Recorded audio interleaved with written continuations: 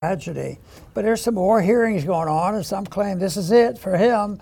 He's on a ship to a dungeon in America someplace. God hope not. I doubt if they'll give him a hotel room. No. The hotel rooms are full anyway. The illegals are in here. So, but anyway, I think most people on our station have heard us talk about Assange, and this has been a tragedy going on 10 years or so. And he keeps getting, with the officials into a deeper hole. And it is said that this week there are some hearings going on again, maybe, and some claim it could be the final hearings before he gets sent to, the United States. And of course, there's a new thing that turned up this weekend that caught our attention. It tells you and indicates the typical type of people who are doing this. Well, maybe we have a good judge. Yeah. If we have a good judge, what the heck? A judge can do a lot to restore the principles of freedom and following the rules. But here it says Assange judge worked for MI6 and the Defense Administration. And this is the British, I assume, because that's where they've held him. So the Brits aren't, I sort of look at them as a minor state. That they just go along with whatever we tell them to do, and they do a lot, but they still have a lot of influence. So this is going to be a big deal. But what they're pursuing right now is we can stop this guy because he lives for money and that's all he cares, and we're going to bankrupt him, and the people will see how many dirty, nasty things he's done. They're going to desert him, and Biden's going to reelect it. So the quality, Trump has his problems, but if you have the quality of character of one versus the other, I would say it shouldn't be really a tough job on picking which one would probably serve the interest of liberty more than the other. But like I said, Trump has his problems, but I'll tell you what, this other guy, I think he's the president right now, he has his problems too.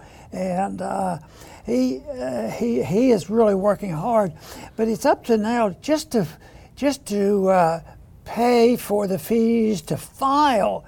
I think that's the way I interpret it. He needed $455 million to file. Yeah, that's a crazy story. And then it's up to millions of dollars if he ends up being, upheld, if his penalty's upheld. But he might say, well, maybe we'll just give him a prison term. He doesn't have any money, so we'll give him a prison term. Oh, okay, 175 years. The one thing is, though, so far, Trump has been able to take all this over-the-top evil by saying, they're the people who are the most evil. They're the ones who are evil. And it turns out, politically speaking, in spite of all the control of the media, all the control of the governments, I would say that he's done quite well, because politically he's probably one of the strong. Who ever heard that they're folding the tent on anybody else competing with him for the primary or for the election? We don't even have a nominee officially, but everybody knows he's the nominee. And every once in a while you'll have a Democrat say, maybe this stuff isn't working. Maybe it's backfiring on us, because the record is so clear. Every time they file another charge against him, his numbers go up. So that should say that might be what real democracy is like, when the people are speaking out. But anyway, it's a mess, and we'll be keeping an eye on that. And hopefully some surprises come along on a positive. But for some reason, I have this sneaky suspicion that they can't totally destroy truth. And I think Trump, in a way, has competed with them quite well. And he's gone up. Now, what has Biden done during this time? Has his numbers gone up or down? Down. His numbers keep going down. Trump keeps going up. And there's still the people who, anybody but Trump. We got to hate Trump. And and they never talk about the things that we criticize him about. You know, we have problems with some of his foreign policy and some of his trade policy, but the people who says never Trump, it's just pure, unadulterated hate that drives them. So hate may carry the day for a day or two and cause a lot of harm, but eventually hate can't be the answer to telling the truth. Yeah, it's a terrible situation, and you know, unfortunately, you know, we're talking about Assange. I mean, Trump had so many opportunities to pardon him when he was president. He didn't take the effort to do it. And so now we're sitting here with these final 2 days of Assange really fighting for his life. And put on this first clip because this is The Guardian, and this is just indicative of media all over the world. U.S. Justice Department must drop spy charges against Julian Assange. And today and tomorrow are those hearings, and as you point out, the judge in these hearings, the sub-judge, does have some ties to what we would call the global deep state. Now, that doesn't necessarily mean he's not capable of making an objective choice, but it is somewhat worrisome. Our good friend Thomas Massie and Representative Jim McGovern put out a letter to their colleagues. If you can put this next one up, very good letter. It had a lot of bipartisan support. Apologies for this being pretty small, but it's just urging President Biden to drop the charges against Assange. It makes the point that across the world, mainstream media, alternative media, members of the House of Representatives have all urged the end of the persecution of Assange because what he's doing is journalism. And you go to the next page, you can see that it's a very bipartisan. This is only some of the names that have signed it, but I think Senator Paul is on it. But when you have Thomas Massie, Paul Gosar, and Ilhan Omar, and Helena Pressy, and Marjorie Taylor Greene, you know it's a pretty good group of people across the board who are trying to get Assange, get the charges dropped. The idea that, I mean, what Assange, as we've said so many times, Dr. Paul, he simply published information that someone leaked him, which is no different than what the New York Times does, Washington Post with the Pentagon Papers. You know, they do this all the time and they've never been. But they also realize that there's a threat that if Assange can be put in prison for 175 years for publishing leaked classified documents, then they can hear the footsteps coming for them. And I think that's why. It's not that the New York Times has suddenly, you know, gotten religion, but they realize that this could come for them. So it really is a dangerous situation for Assange. You know, to me it sounds like the better the journalist, the more danger he gets into. But because, you know, the empire can't stand the truth, you know, because for them it's treasonous to everything they believe in. And they don't have to work at that to convince themselves. That's their mentality. That's their system of values that they have. That they have some special knowledge of everything right and wrong. And, you know, we talk about right and wrong and believe there is a difference and that there is a higher law. But one of the higher laws is that, you know, you don't have false witness. Yeah.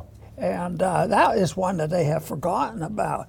But, you know, I was glad to see McGovern. We see his name now off and on more often. There for a while, it was a little quiescent because I'm delighted he works with Massie, but not surprised because frequently he'd work with Dennis and myself and others in the Congress. So that's what we need more of. And, you know, neither one has to give up anything.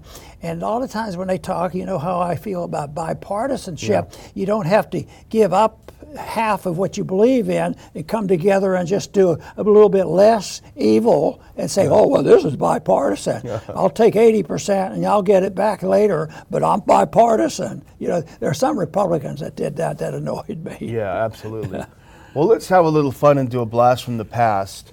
Let's turn the time machine back. Believe it or not, Dr. Paul, 14 years. It's hard to understand, to believe this, but we found a great speech. One of our good friends on Twitter, who was one of the Ron Paul scholars, by the way, sent me a tweet of you on the floor defending. You might want to grab your earpiece. Let's listen to the first minute 37. I'd love to listen to the whole thing, but we don't usually try to go over a minute or so on a speech. Let's listen to you on the floor talking about WikiLeaks and Assange.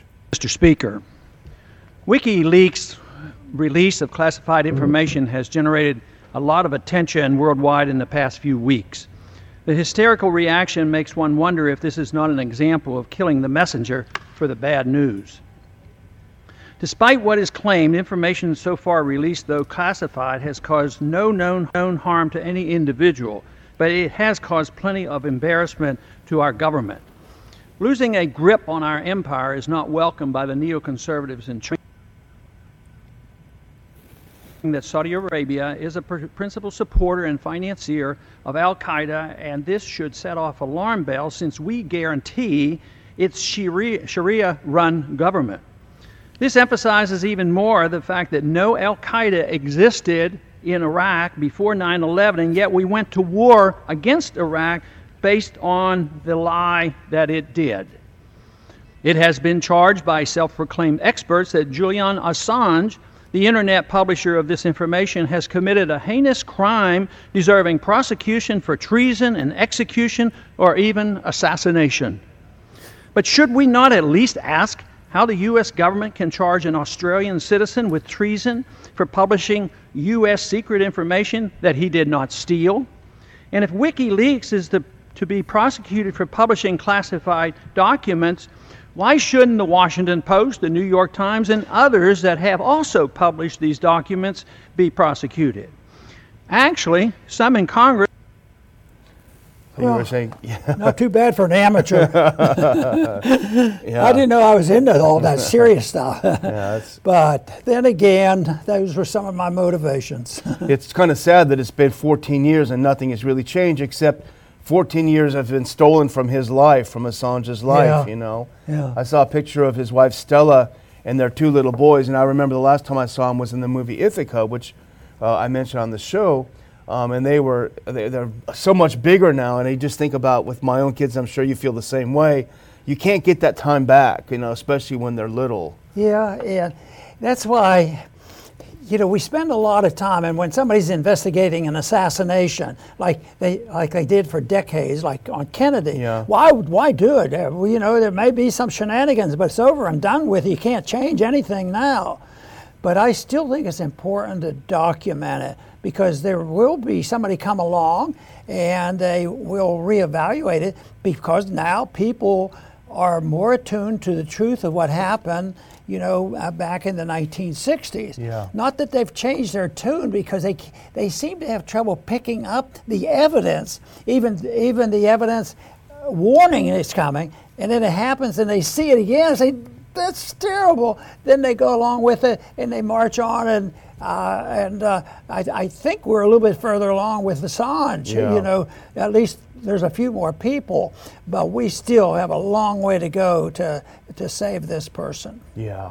Well, let's look at a couple of tweets, and here's a very distinguished person tweeting, Edward Snowden. This was a tweet he put out earlier this morning, and he makes a very important point. Let's look at this if we can put it on there.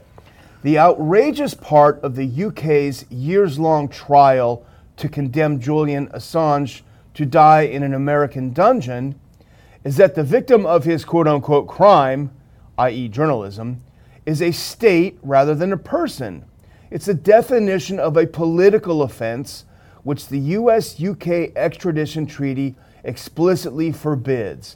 And that is a great point. Boy. The victim, quote unquote, is the state, not an individual. So that means, by definition, this is a political crime. They can't extradite for a political crime. Unless they get away with it. Yeah, unless they get away with it. So that's what we don't want them to do, because other than that, there will be no rule of law, and that's on the table right now for what's going to happen in the future. Because, you know, you think about the elections that have gone on, a lot of controversy, a lot of evidence, and yet it was said that Trump was evil. Trump did everything, and it turned out that the opposition was doing what they accused him of. Yeah. So So it's bad news, but I still believe in documentation. Yeah. And I think the most important thing is that people retain their credibility, because the good people like Snowden. Yeah. Snowden, look at what he's been through. Yeah. He could have been thrown in a dungeon and forgotten about, but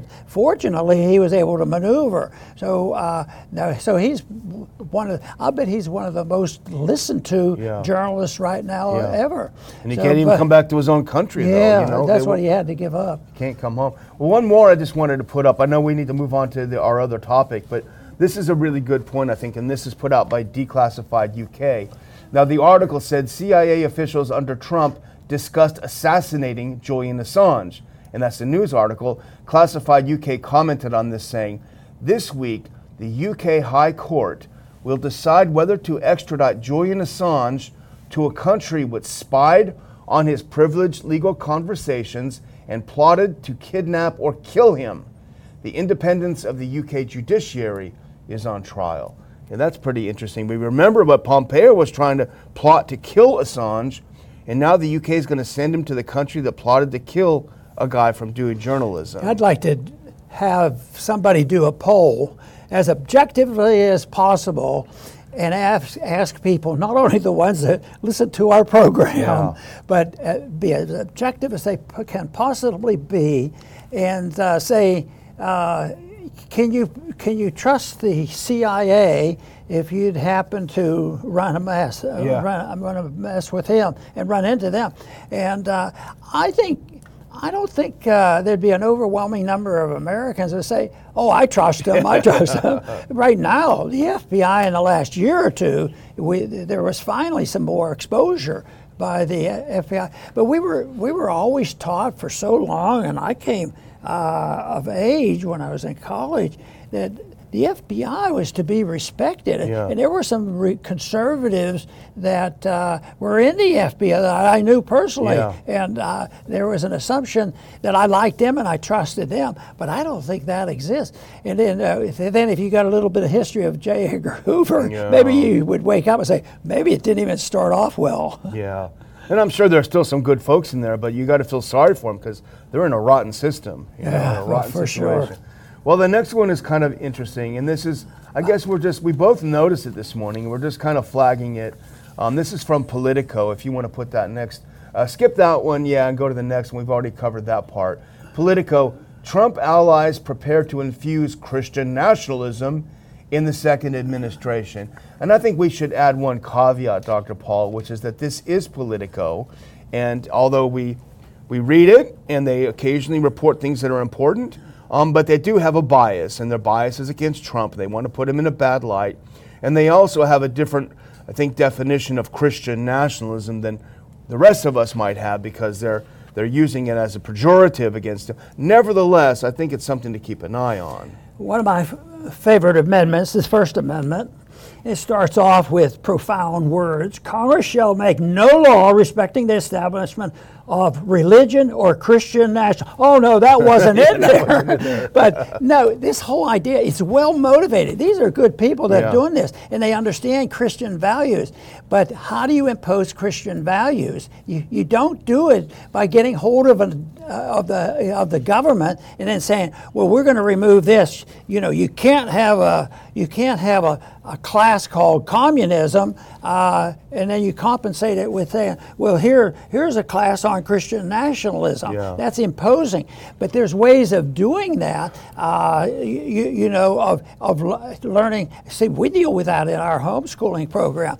Historically, we look at all the things, and you're supposed to be able to help make your own decision. But that is something. But does that mean you just have to sit back and say, well, they do it, and the courts aren't going to do it?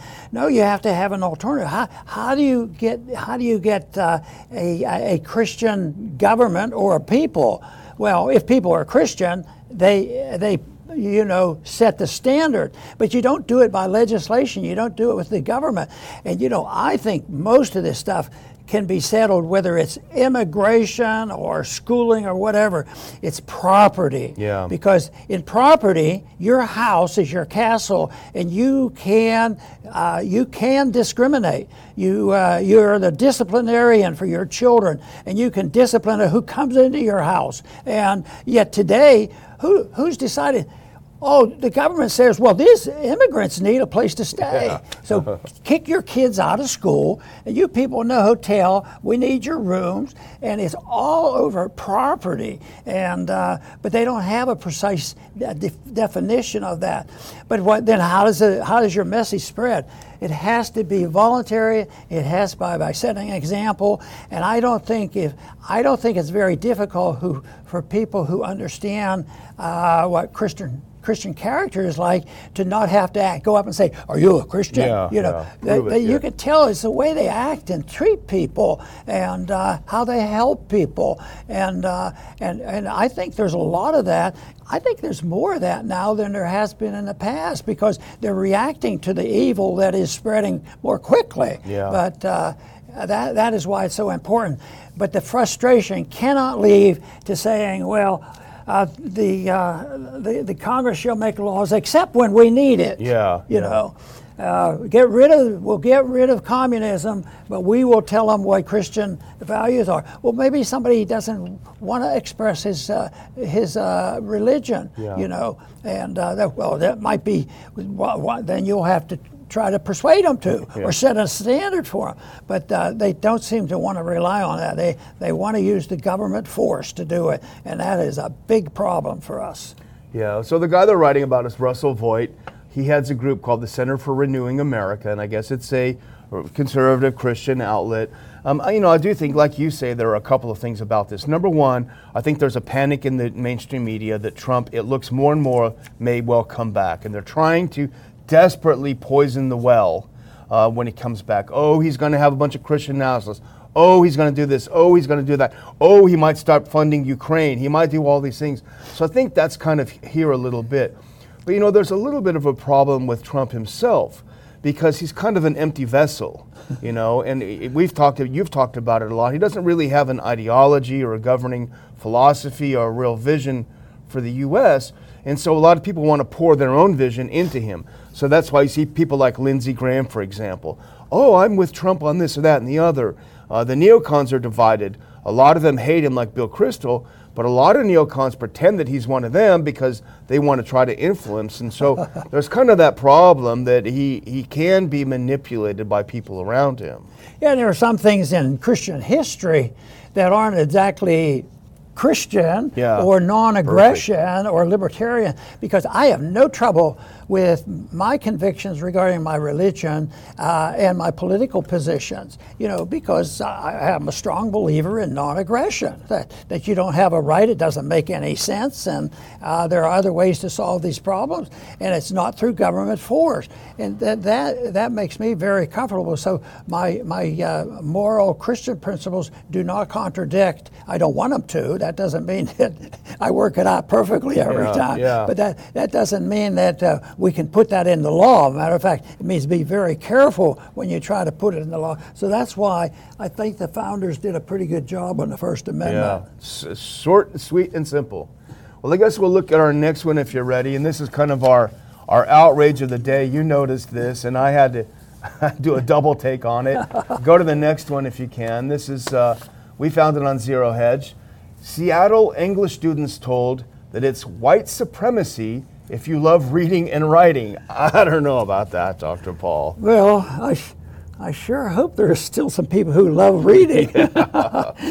But there are, and what you read should be absolutely voluntary. There should be no force and that's why you can't settle the book argument for schools. Yeah. Book burners. They call it book burning if you have the most horrible, ugly thing in the book and have it laying on the shelf of 10-year-olds. Yeah. And there should be somebody to monitor, but it's hard to pick the monitor because you can't please everybody about it, and people will complain.